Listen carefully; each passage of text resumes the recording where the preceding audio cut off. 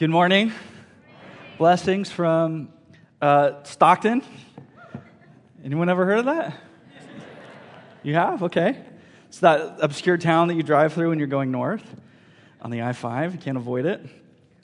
Okay, so what I want to do is I want to just share a little bit what's going on in the church family in Stockton, your guys' brothers and sisters up there. Just two brief stories. This holiday season, the staff got together and really prayed and considered ways that we as a church could help bless the community at large. And we ended up partnering with an organization called the Teen 180 or 180 Teen Center that helps underprivileged youth. And what we did was we sponsored a bunch of kids that we got the name tags for these kids, and we put it on a Christmas tree quite like this in our lobby, and everyone was supposed to take one, but we got a grip. I mean, a lot of kids' tags, and it made me really nervous because I knew that if families don't take those tags, we're on the hook for all of those names. And so the first Sunday we put them out, I was the last one leaving. I was about to go out the door. Remembered I hadn't grabbed a tag personally for our family. I go, there's one left for our family. So just praise God for the generosity He stirred in the church family there to go beyond just the church. Also, the Reality Church helped launch a ministry, helped in cooperating with launching a ministry called Showered with Love. It's a bus that was converted into multi-stall showers for individuals that don't have the ability to get a shower, a clean shower, and shave. And it's really based on the premise that we're all created in the image of God, and therefore all intrinsically have human dignity because of God's creation. And this helps people that maybe haven't felt that dignity in a long time. So that's just a snapshot of what God is doing in the family up there. This morning, I get the privilege of continuing your guys' Advent series. And what I want to do is I want to ask you to turn to Isaiah 64, the prophet Isaiah, chapter 64. I'm going to read verses 1 through 9.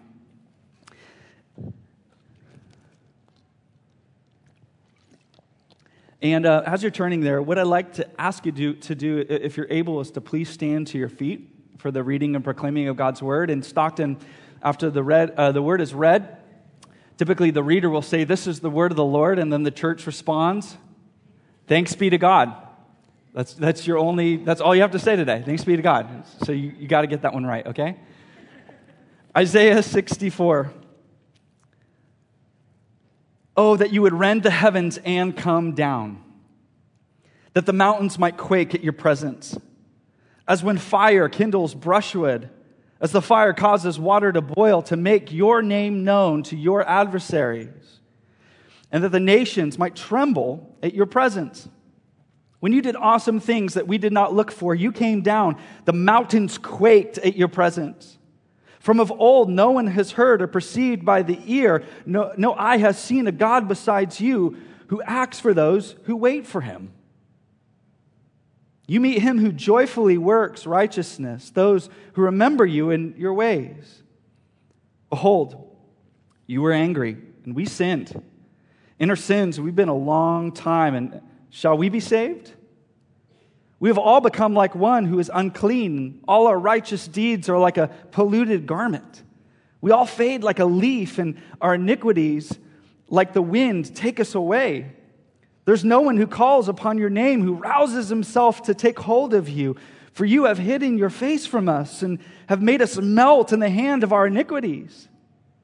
But now, O Lord, you are our Father. We are the clay, and you are our potter. We're all the work of your hand. Be not so terribly angry, O Lord, and remember not your iniquity forever. Behold, please look, we are all your people. This is the word of the Lord. Let's pray. Father, we thank you for this time. And this line pops out at me this morning, that there was no one who called upon your name and who roused himself to take hold of you. And this morning, what we want to acknowledge together today is if we lack the desire to call out, to pray, to seek you, to lay hold of you, Lord, that you're not calling us to look inside and dig deep to rouse ourselves, but to turn to you for your energy, for your motivation, for your compelling love, to rouse us to turn to you. In faith, we ask for faith. As the Father famously cried out, I believe, help my unbelief. Lord, would you rouse our hearts, Lord, to lay hold by hope to Jesus Christ today? We want to acknowledge we're weak, we're foolish, we're fickle. We've been looking to and reaching out to a number of things this week, and likely those things were not you. And so would you turn our attention once again to your love, Lord, to your kindness, to your presence. If we don't have the strength to reach out to you, Lord, we thank you that you reach out to us. We love because you first loved us. By your Holy Spirit, would you pour out the Father's love into our hearts today? We pray these things in Jesus' name. Amen. Go ahead and be seated. Okay, so we are deep in the Christmas season. And you are likely, if you have not already, to hear one of the most famous Christmas songs ever, Joy to the World.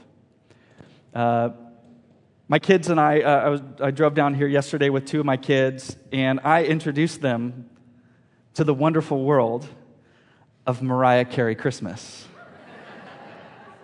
Deluxe version with like 39 tracks. Like, you heard it once, now you're going to hear it live. And sure enough, Joy to the World with that dramatic beginning, and then the choir comes in. I also introduced them to Kenny G Christmas.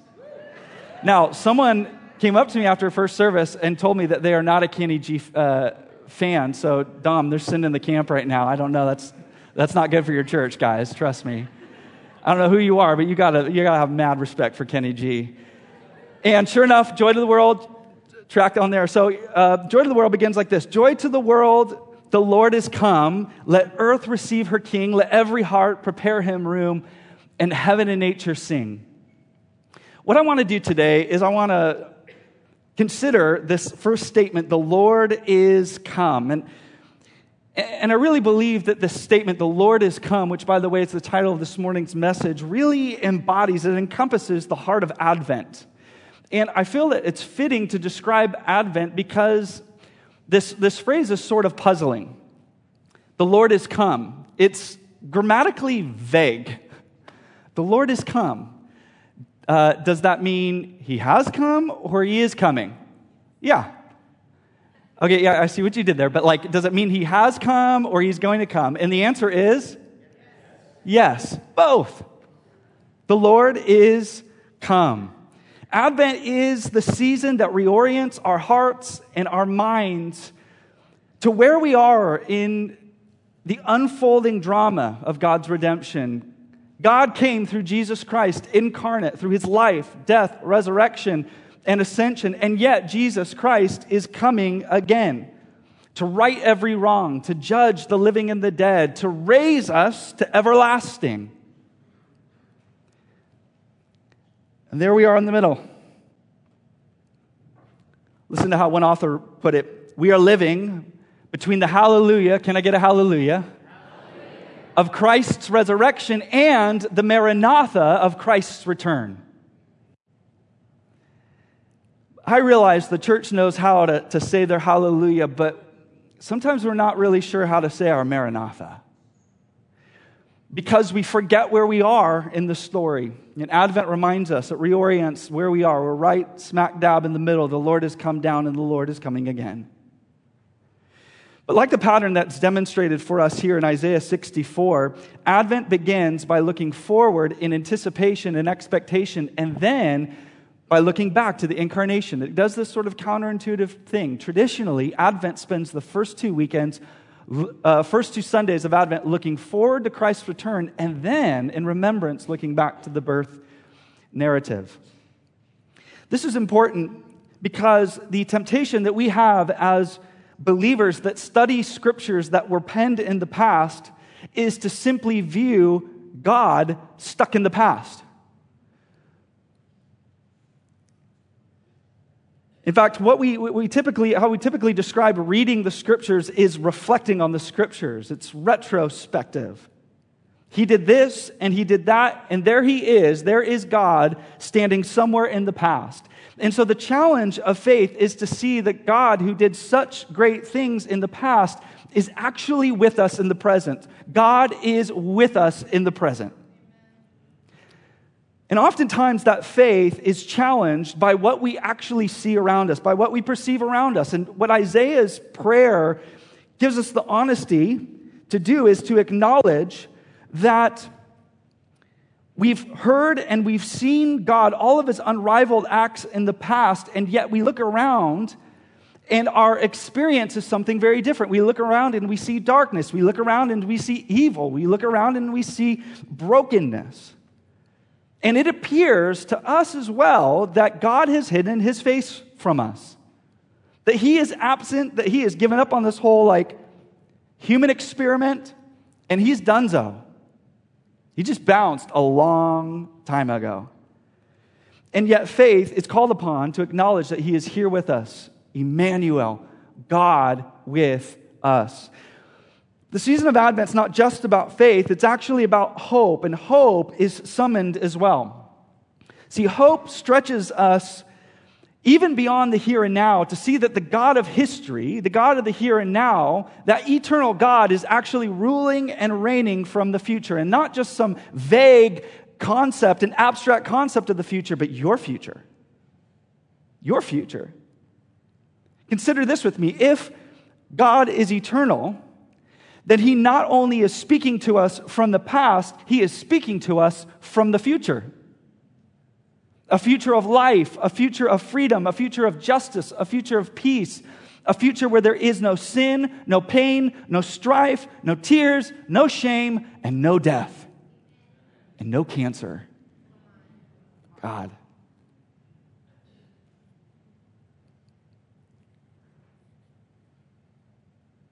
God calls us to lift our eyes to see beyond the horizon of our own experience, to peer into a future that's not here yet. And to see not only God there, but to see ourselves there. That's what Paul seems to be doing throughout the New Testament, to see ourselves hidden with Christ in the heavenly places. You're here, but you're seated. I remember as a young boy, my dad, on the Saturday of daylight savings, would go throughout the entire house and change all of the analog clocks. This was before clocks did this themselves. And he wouldn't wait till nighttime. He would do it in the afternoon. And I remember all my friends, especially if I stay with friends over this particular weekend, friends' parents would get around to it sometimes Sunday or maybe even Monday morning when they'd forgotten about it and they're scrambling to get to work or scrambling to get to school. But not my old man. He would dial in all the clocks sometime in that afternoon, that Saturday, and then me and my brother would have to go to bed at the soon-to-be time. And it felt so unjust, so wrong. And so I would keep my own little watch on my own time, just stick it to the man. I know what time it is, old man. And but at the end, he still won. We still had to go to bed. And so I always found it strange that everything, all the analog clocks stated something different than what was actually seemed so real at that very moment. But today I get it. Today I get that what is coming means something for the now. There is something coming that's going to make right what seems so wrong right now. For my dad, the future shaped the present, and this is the heart of the Advent season. What we're doing is we're consciously, intentionally changing our internal clocks to the time of heaven, to a future that shapes our reality, to a future that shapes our here and now. See, generally speaking, we say that our past determines our present. The decisions that you made, the decision that you made during your upbringing, who you associated with, where you were raised, what schooling that you went to, and so on and so forth. And while this is true in part for the Christian, we know that something greater is at work. And it's that the future shapes our present, and not only shapes it, but determines it, forms it, and molds it. For the one who hopes in Christ, it's not your past or your sin that ultimately defines you. For those who hope in Christ, it's not even your present struggles or the present brokenness of this world, but it's ultimately the future reality of God that will have the last word, that shapes who we are, that determines who we are. You look around at the world, it is set to Christmas time. I mean, we are like, this is something almost everyone just jumps headfirst into, Christmas time. And you'll see the lights, you'll see the music, you'll see families getting together, gifts being exchanged. These are all good things. But Advent is like a little bit different. Advent is actually going to call us to not stare initially into the light, but to stare into the darkness and to see something that's not necessarily there yet. And to hope when there is no appearance of hope. And Isaiah 64 is ideal for taking that posture. Isaiah 64 is what's known as a messianic, a poem of a messianic expectation. And it's ideal for tuning our hearts and adjusting our minds to not simply what is, but to the promise of what's to come.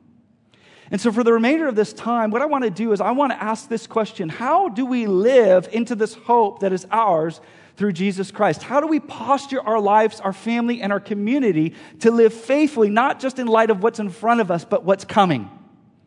The first thing, if you're taking notes, is this: pray with fierceness.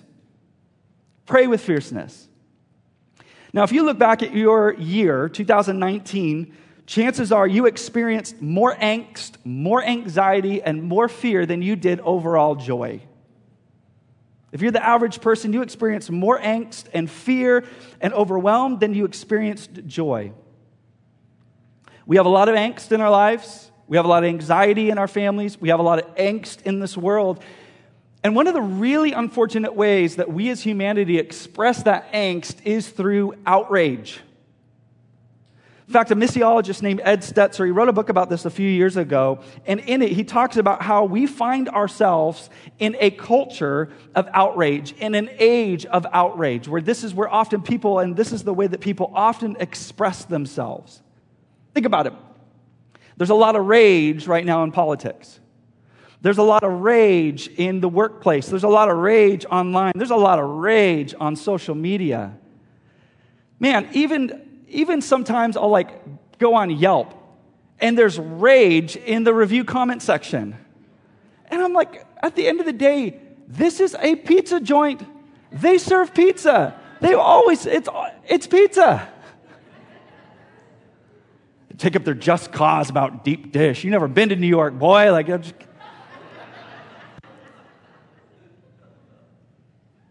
Sometimes I'll read through, and this almost always a mistake. Sometimes I'll read through the Nextdoor app. Jeez. And it can be helpful sometimes, but they're mixed in with, the request for a handyman, and another sad picture of a lost Chihuahua is the rage post. Rage about the HOA, rage about this neighbor, rage about the homeless issue, rage about so-and-so's neighbor that hasn't, or a fence that hasn't been painted, just on and on and on. And then what happens is the mob jumps in. One comment turns into 65 comments in 15 minutes. I'm like, I can't even keep up. To put it simply, things escalate very quickly in the 21st century, don't they? But Christians, on the other hand, are called by God to move beyond just simply contributing to an age of outrage, to actually effectively engaging the issues that cause angst and outrage and longing.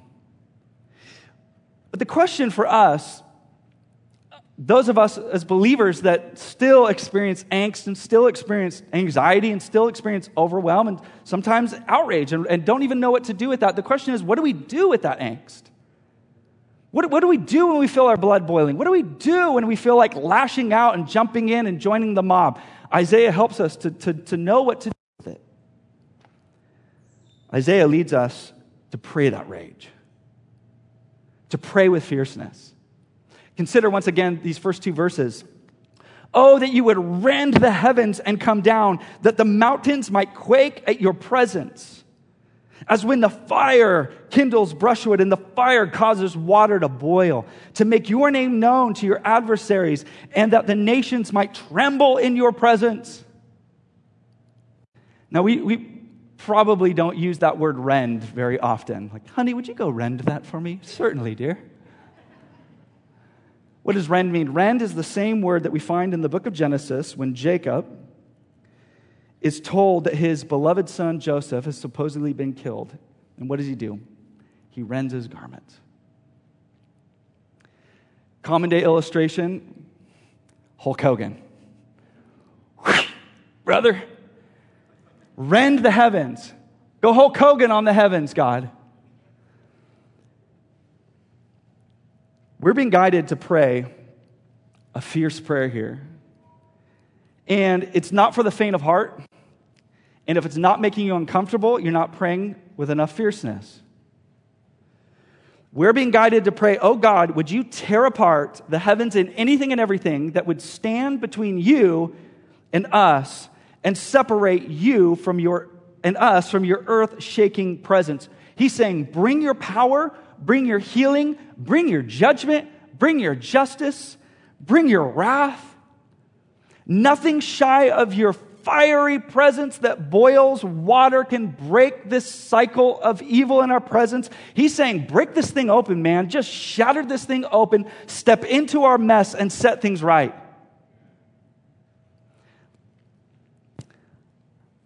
Your prayers may be a little too saintly.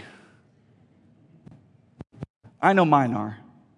Isn't it funny the transformation that we go through when we pray, especially in public? We talk normal, and then we come into the prayer meeting, we straighten up, button our top button, begin to pray in the Queen's English. Almighty Lord. Triune, of course.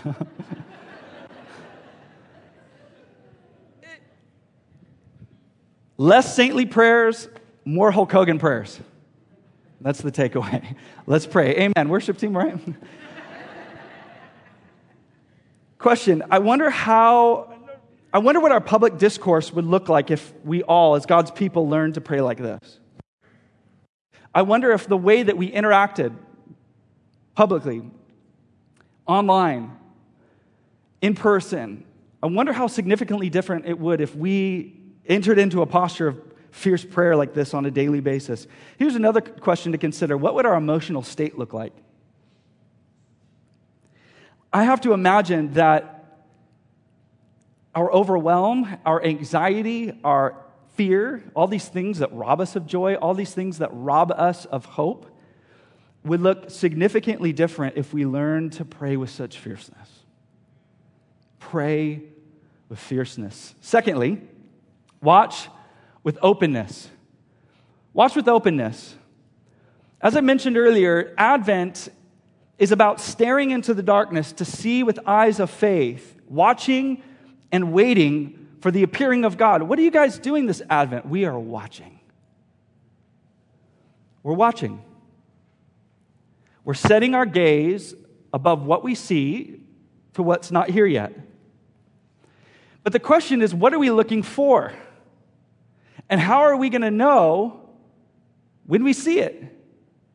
See, one of the more unfortunate points of the Advent story, of the Christmas narrative, is that God came to us in the person of Jesus Christ, God, flesh and blood, here among us, the theophany of theophanies, and by and large, the world missed it.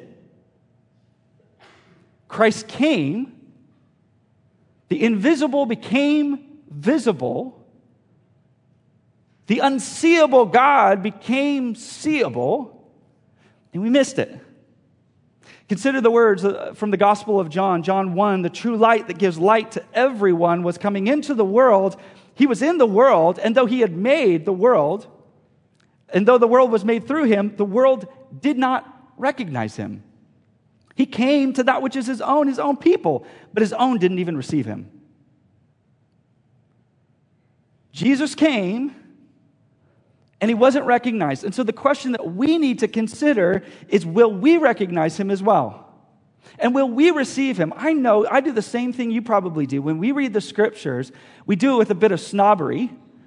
And we think of ourselves so highly. I would never make those mistakes. I would never grumble. I would never complain. I would never deny you like Peter. But at the end of the day, we are them. And the question is, will we and would we recognize him? When it comes to looking for the evidences of God in our lives, what ends up happening is that we create very, very narrow categories. God does this, God does that, but my God doesn't do that, and God would never do that. And I see God here, and I experience God like this, but I don't see God like that. I don't really experience God like these people over here. And sooner than later, we have this shrinking, very, very narrow window through which we view God. We place these expectations on him, and then we are blinded by those very expectations. Where is God? Outside your window. Outside your very narrow categories. In fact, I would venture to say that for many of us, these wrong expectations that we place on God are probably the root source of a lot of our disappointments, our disillusionment, and even our doubt in the faith. We're no longer seeking to be shaped in the image of God. We're seeking to shape God in our image. He loves who we love. He hates who we hate. He does what we tell him. And then we are absolutely crushed when we say jump and he doesn't jump. God, you really let me down.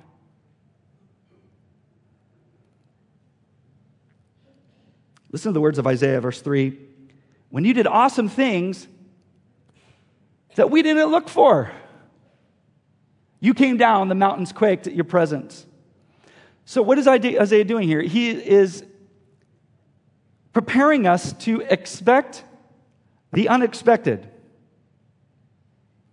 We are not generally awestruck by things that we expected. I've never heard anyone ever say, oh my gosh, that was mind-blowing, that was the most amazing thing. It's exactly what I expected. It's generally that which exceeds our expectations, blows open our expectations that we call awesome. It's in that place that we're awestruck. And so the question we need to consider today is, do we want to experience the awesomeness of God? Because if the answer is yes, if you sing about the awesomeness of God and you hear about all these people proclaim the awesomeness of God and you're like, I don't experience the awesomeness of God, well, you got to be willing to do something here. You have to be willing to put aside your expectations. You have to be willing to allow God to work on his timetable, not yours. You have to be willing for God to work according to his perfect will, not your imperfect will. Friend, at the end of the day, you got to be willing for God to be God. The fierce lion of the tribe of Judah, who will not be tamed and refuses to fit in your little narrow categories.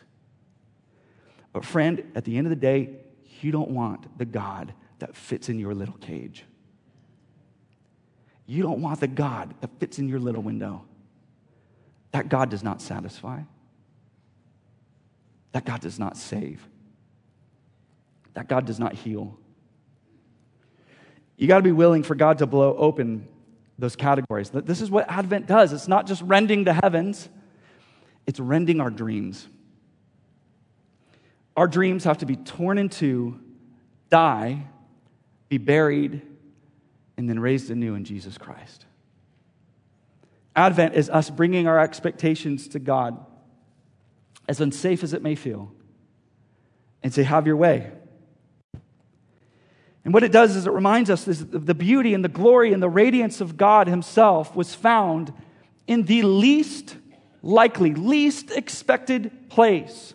God incarnate, placed in a feeding trough, born to an unwed teenage girl. Do you think anyone was looking for God there?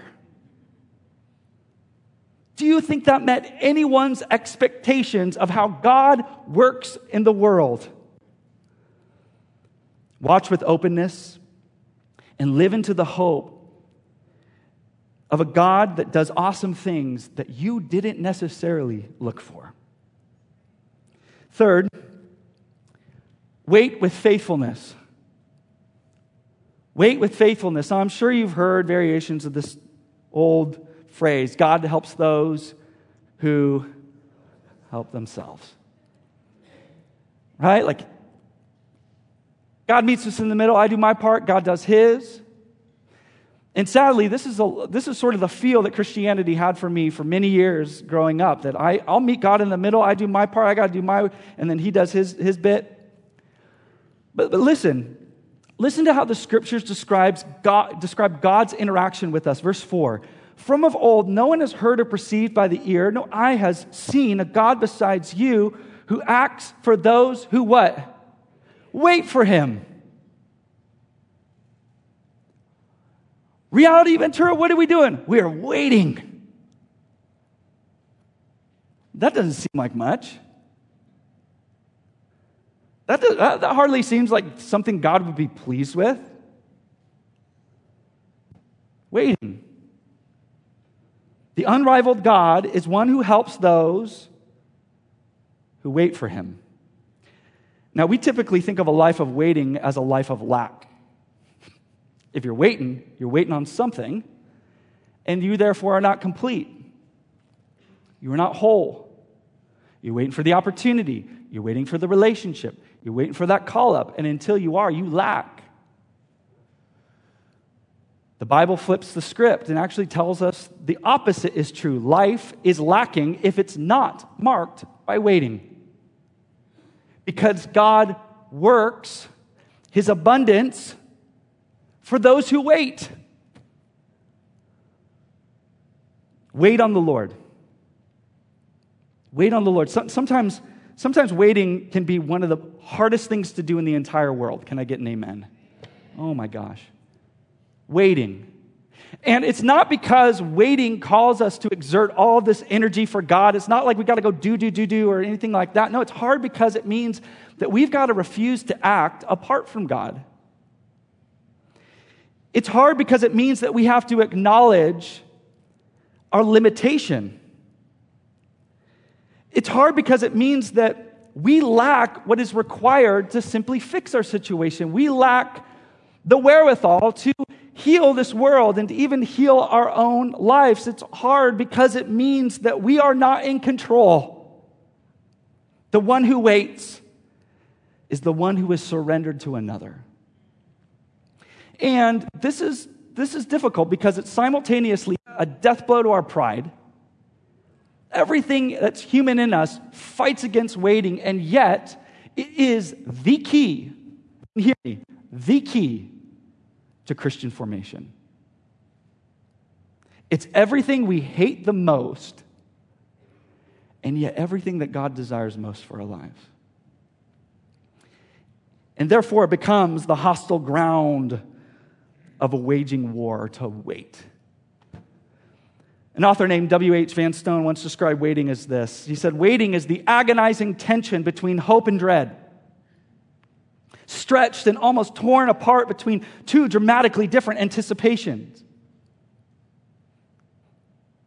I don't know your life. I don't know a lot of your stories, but I do know the one thing that probably binds all of us together is we're waiting for something. Waiting is the human experience.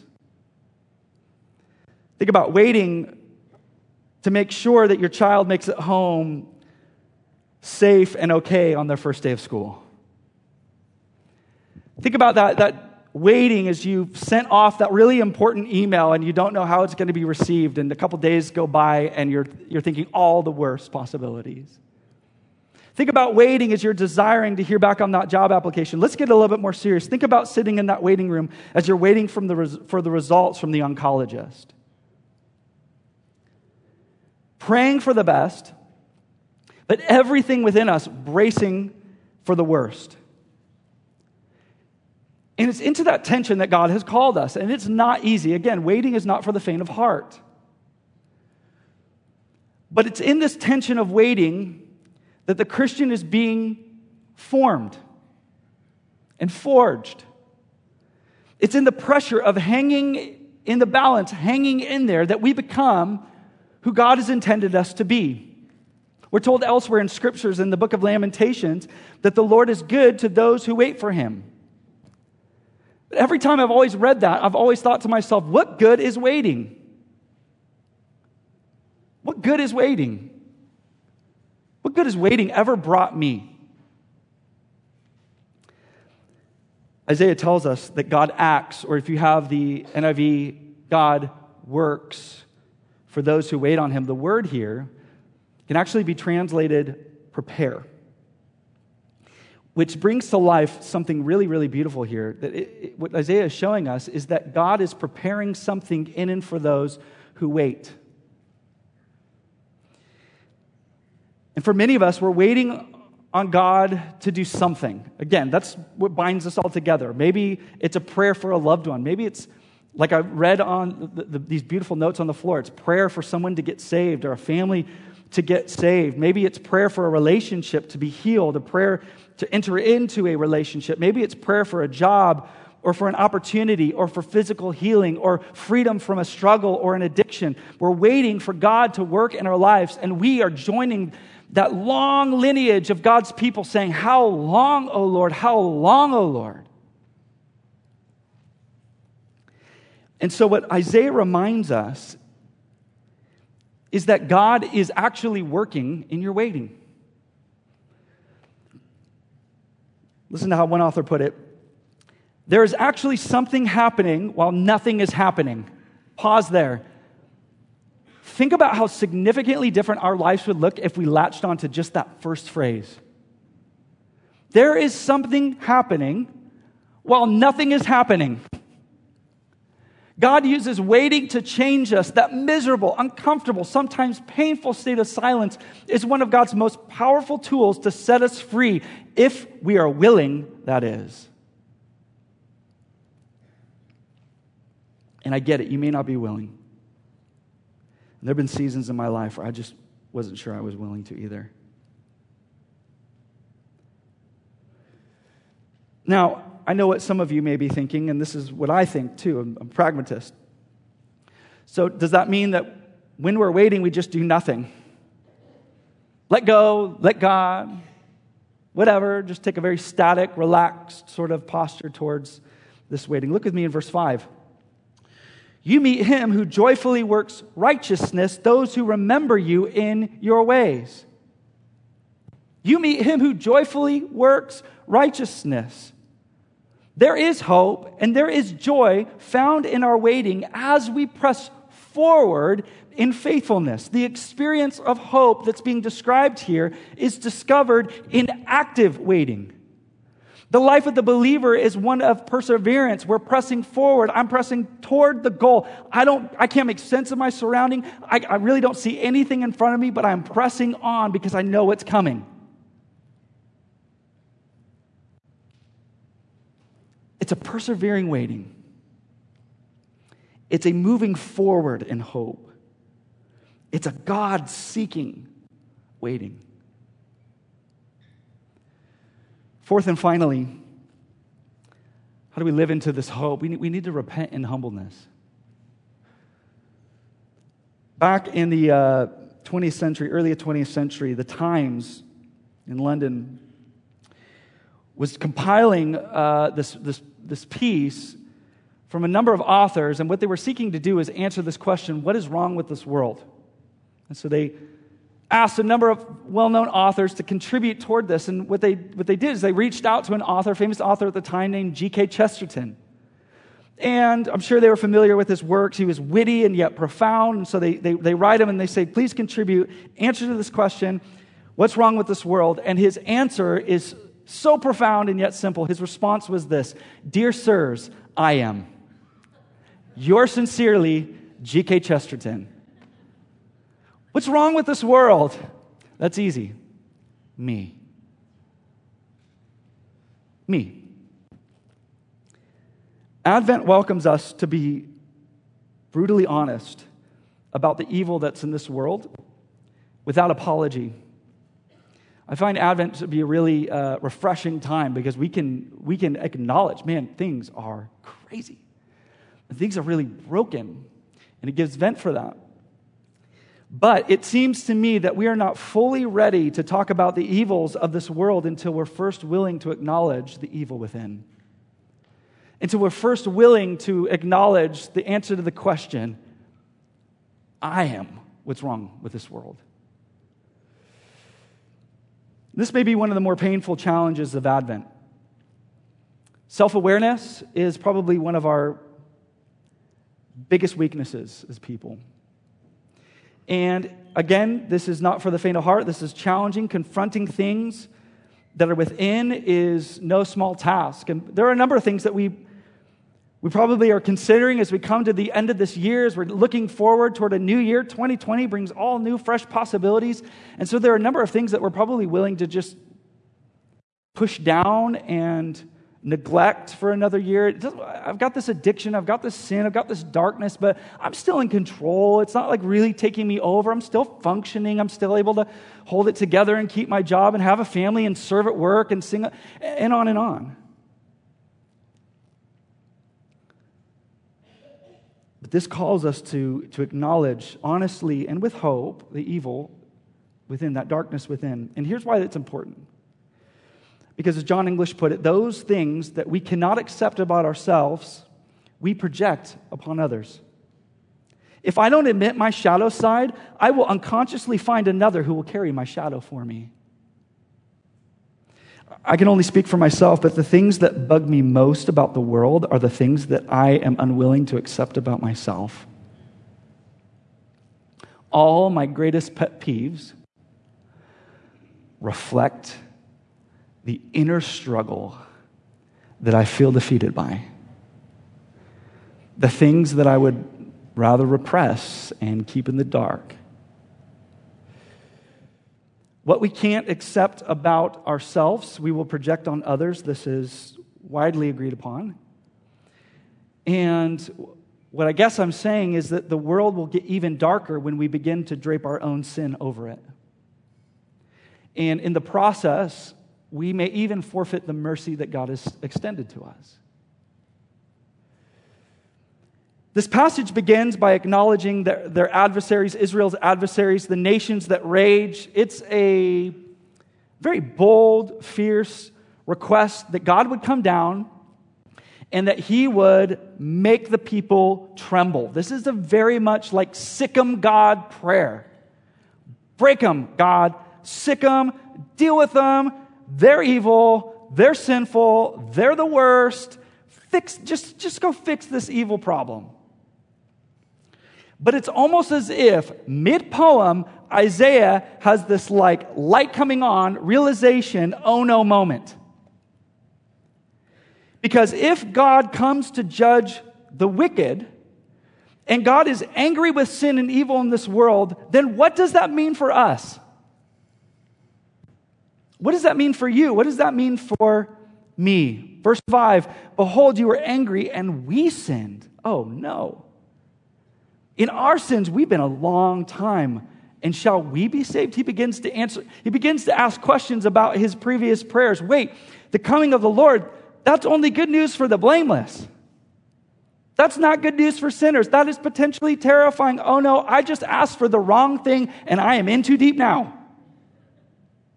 Yeah, that whole prayer, that whole fierce rending the heavens thing, God, let's ignore that. I prefer your loving side. Isaiah asked a really good question. How can we be saved? That seems to be the question that sort of repeats throughout the scripture. On the day of Pentecost, they come to Peter after he's preached the gospel. How do we get saved? Verse 6, we've all become like one who is unclean. And all our unrighteous deeds are like a polluted garment.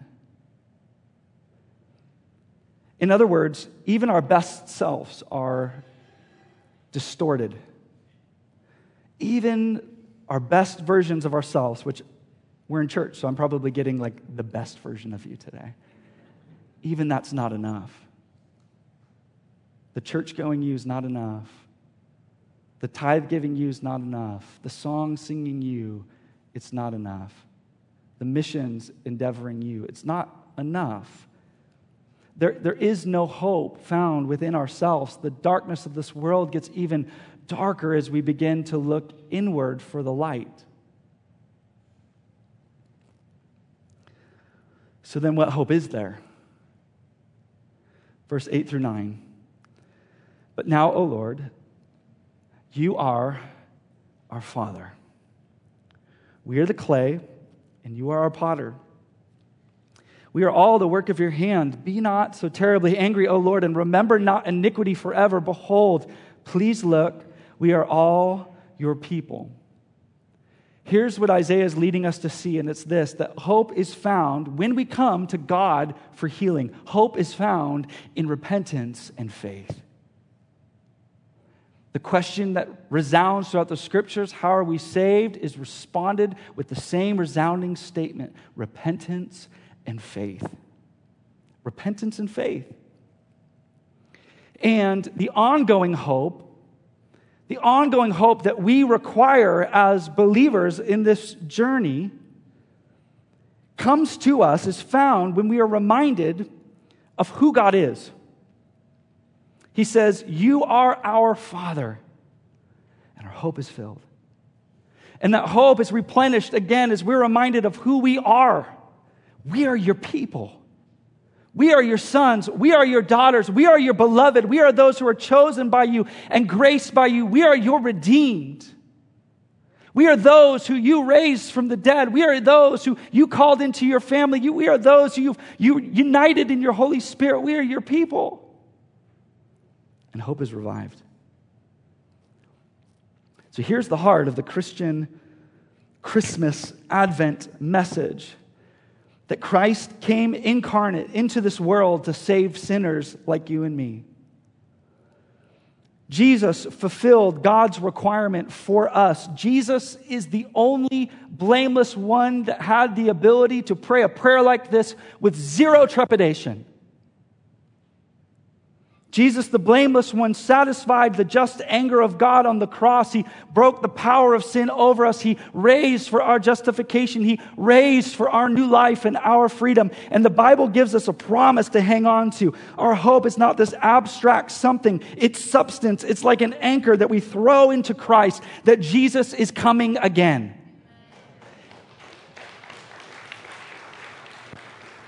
And the Bible says, stake your everything on that. Faith, hope, it's not just intellectual assent. It's not like I can get behind that. Faith and hope is putting all our chips in on Christ. My life, my job, my family, my well-being, my comfort, my future, my eternity. I'm going all in on Jesus.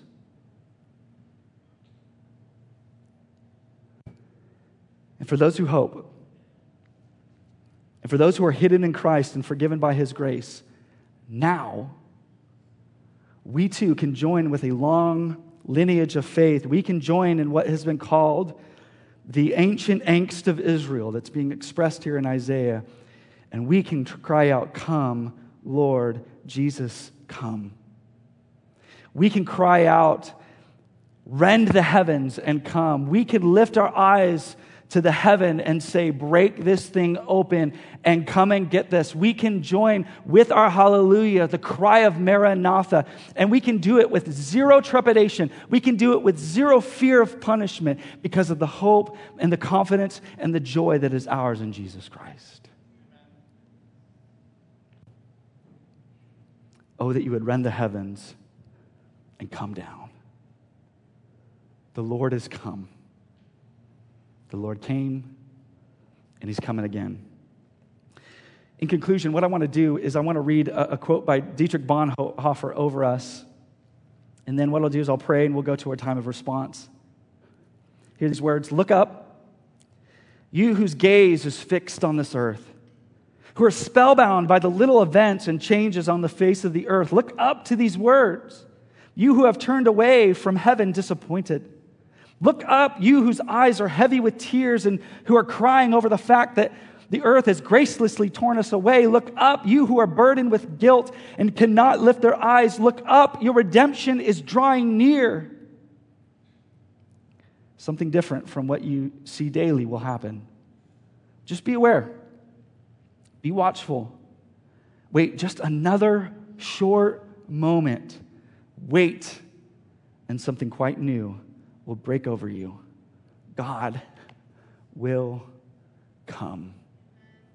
Reality Ventura, for those who hope in Christ, no matter how dark things get, your future is bright.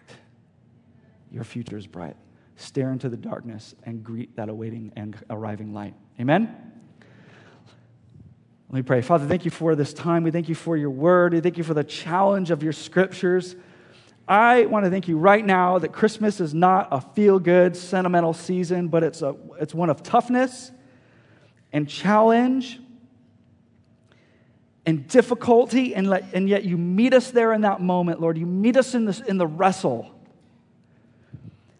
As I was teaching through this passage, this service, as I was reading this scripture, I envisioned in my mind Jacob and the angel of the Lord wrestling in the night. And here we are struggling it out. It's tense. And Lord, we want to cry out like Jacob, I'm not letting go until you bless me. You have plunged us into a struggle with this passage, Lord. You have, in a way, you've broken things open. We've dove right into the mess of our lives. And I pray, Lord, that you would meet us there in the struggle. I pray that you would strengthen us for this struggle, strengthen us for this fight, strengthen us for this Christian journey, God. Where we have lost hope, Lord, would you fill us with hope once again? Where we are flooded with disappointments and disillusionment and even doubts about who you are and who we are in Jesus Christ, Lord, would you replace those with faith and hope today? Would you break open our unnecessary, unrealistic expectations of you? Lord, we confess together, you exceed our expectations. You are a great God. No eye has seen, no ear has heard what our God has done for those who wait. Lord, we ask that you would lift our eyes beyond our expectation, lift our eyes beyond our disappointments to see Jesus. And therefore, flood us with hope. In Jesus' name, amen. At this time, we have the opportunity to respond. There are a number of ways to respond. There's carpets up here where we can come and posture ourselves before the Lord. There's nothing inherently holy or sacred in the act of kneeling so much as it's a posture of our body that sort of orients our hearts in surrender towards God. Waiting puts us outside of control, and bowing postures us in that place. And so I'd like to call you forward to just bow before the Lord as an acknowledgement. I'm waiting for you, and you are worth the wait. There's going to be teams on my right and left to pray with you this morning. And then for those who have put their faith in Jesus Christ, we have the opportunity to come to the Lord's table to be reminded of Christ's sacrifice, his body broken, his blood shed for us. And as we do so, it's not just looking back to what Jesus has done, but the scriptures say every time that we partake of the Lord's Supper, we are declaring Christ's death until his return. So let it orient our hearts towards the future of Christ's return for his church. Amen? Let's respond.